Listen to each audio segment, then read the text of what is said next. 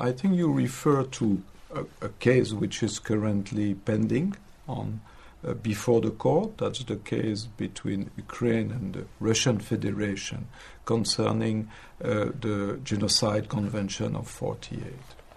The dispute, the case dealt with by the court, doesn't relate directly to the use of force, because the question has not been submitted to the court. For that, both parties should agree, and there is no consent given by the parties to that issue.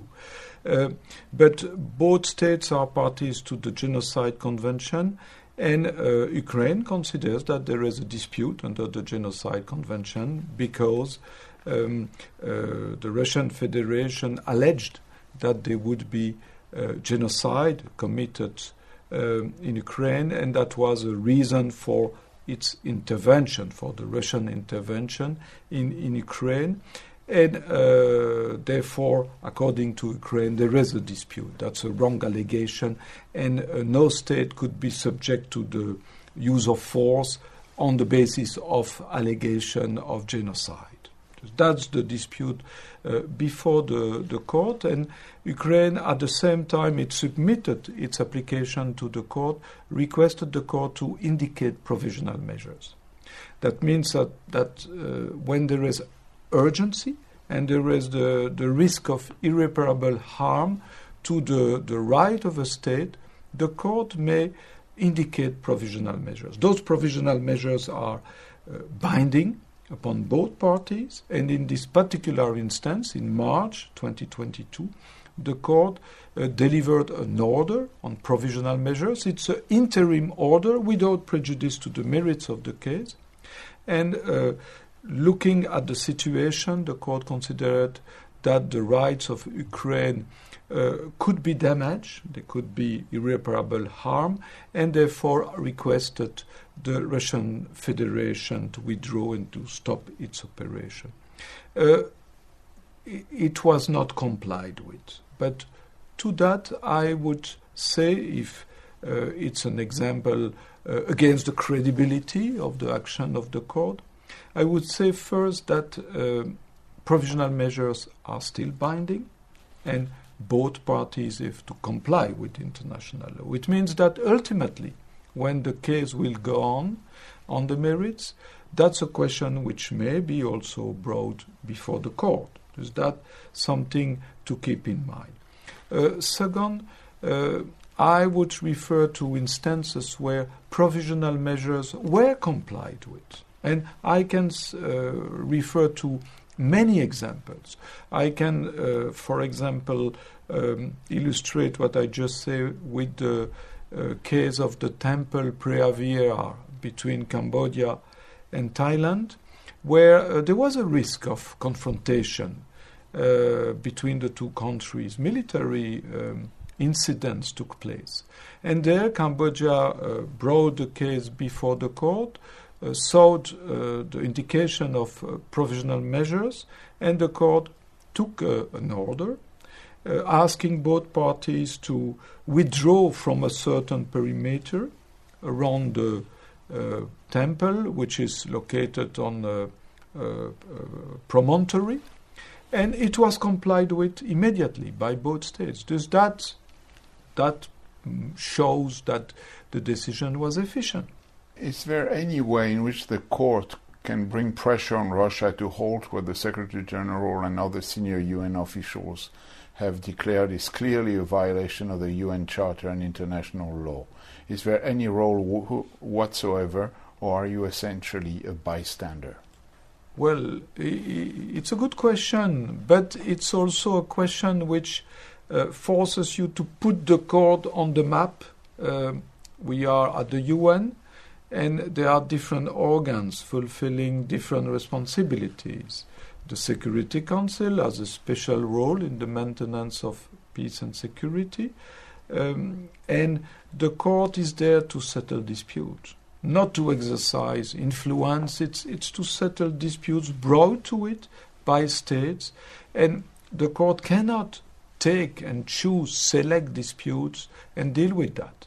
It needs the consent of both parties to a dispute in order for the court to deal with it. In this particular instance, in the case between Ukraine and Russia, I refer to the convention, the Genocide Convention of 1948, because both parties, Ukraine and Russia, are parties to this convention. And there is an article, a provision, Article 9 in this convention, which gives competence to the court to deal with any dispute relating to the convention. Thus, that is a possibility for the court to act. It's not a bystander. It's there as an international court. It's not a political organ. It's an organ of the UN, but it's the principal judicial organ.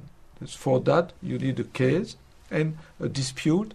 And if you give a dispute to the court will certainly deal with that and give a decision. For that, you need a case to be submitted to the court. The court exists to promote peace and legality between states and to avert war, providing a forum for settlement of disputes. Do you feel the court is being left behind as aggressive nationalism, hate speech and disinformation is on the rise? As I said, the court is available to deal with any question involving alleged breach of international law. And there are rules preventing hate speech or conduct against some ethnic group, for example. I already referred to the Genocide Convention. There is another convention which has been the basis for several cases before the court. That's the Convention on the Elimination of All Forms of Racial Discrimination.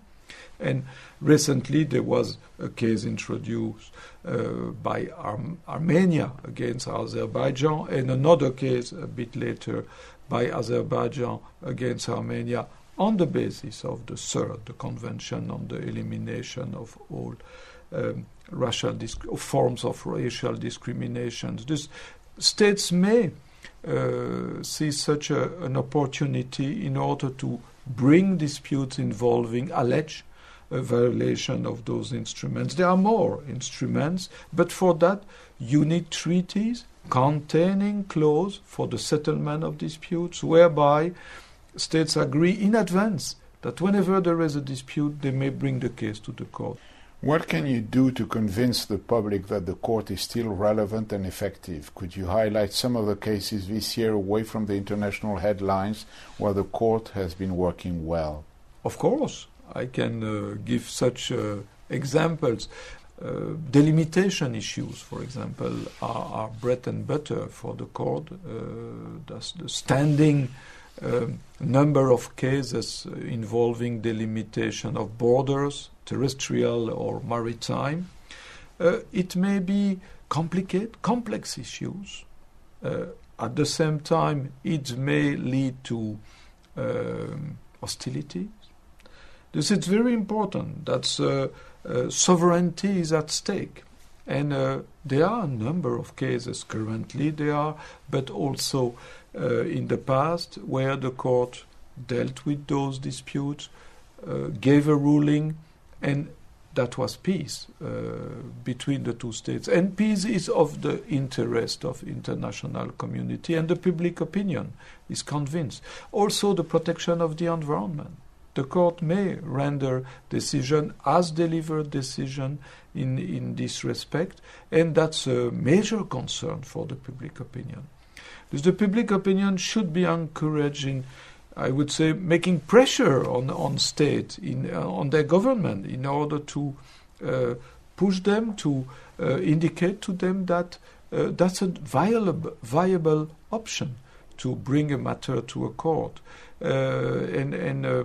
It's efficient, I would say, if you look at the record of decisions which have been rendered so far. What is working well and what could be improved in terms of how the ICJ works with UN bodies, especially in the field of human rights? Just a few days ago, the Commission of Inquiry of the Occupied Palestinian Territory said it would push to refer Israel's occupation to the court.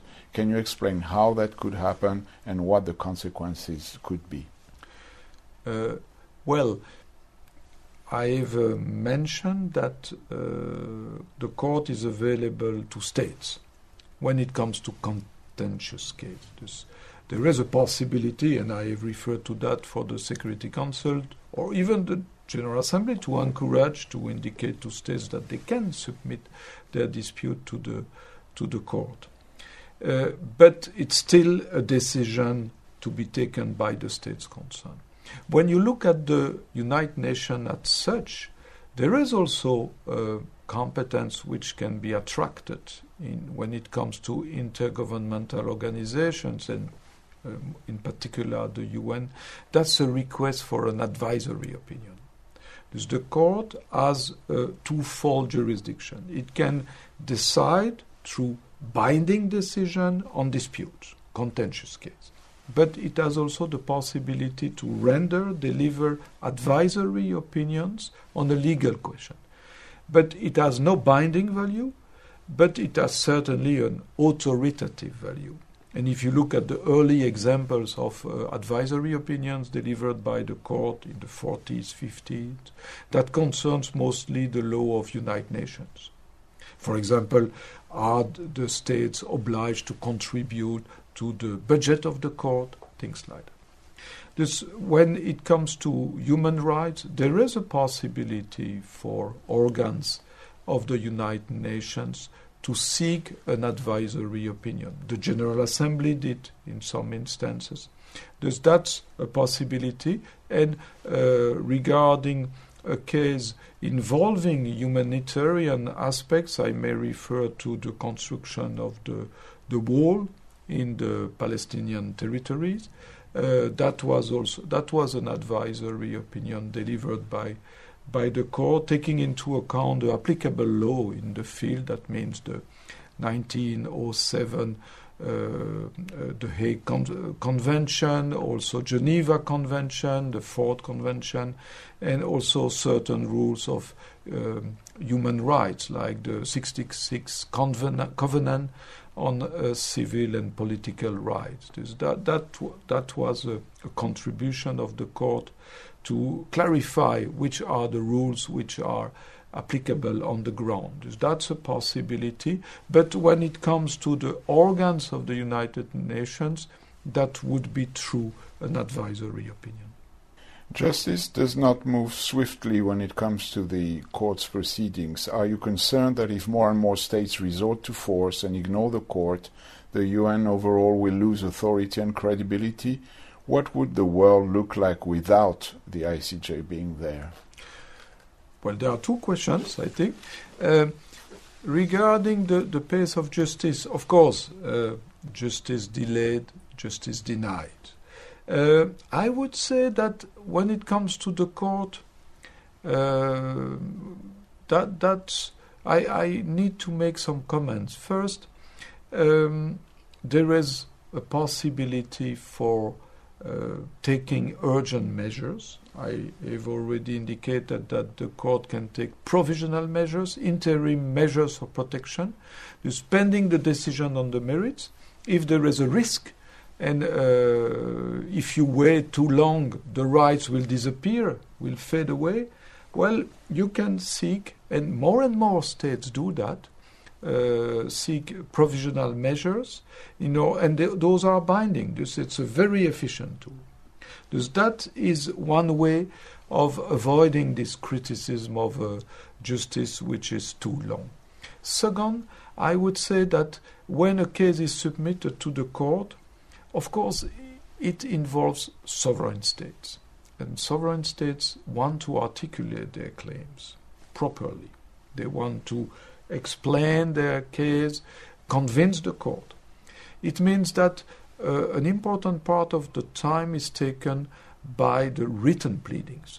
Memorial, counter-memorial, reply, rejoinder between the applicant and the respondent. It may take one year. It can take 6 months if the state want a quick decision, fast decision. It can take 2 years or even more.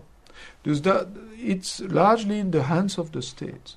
But once the court meet to hear the parties, that's the hearing, after 6 months there is a decision. It's not too long when you consider international justice, but the rest is taken really by the states which want to take advantage of the possibility of really being successful in convincing the court.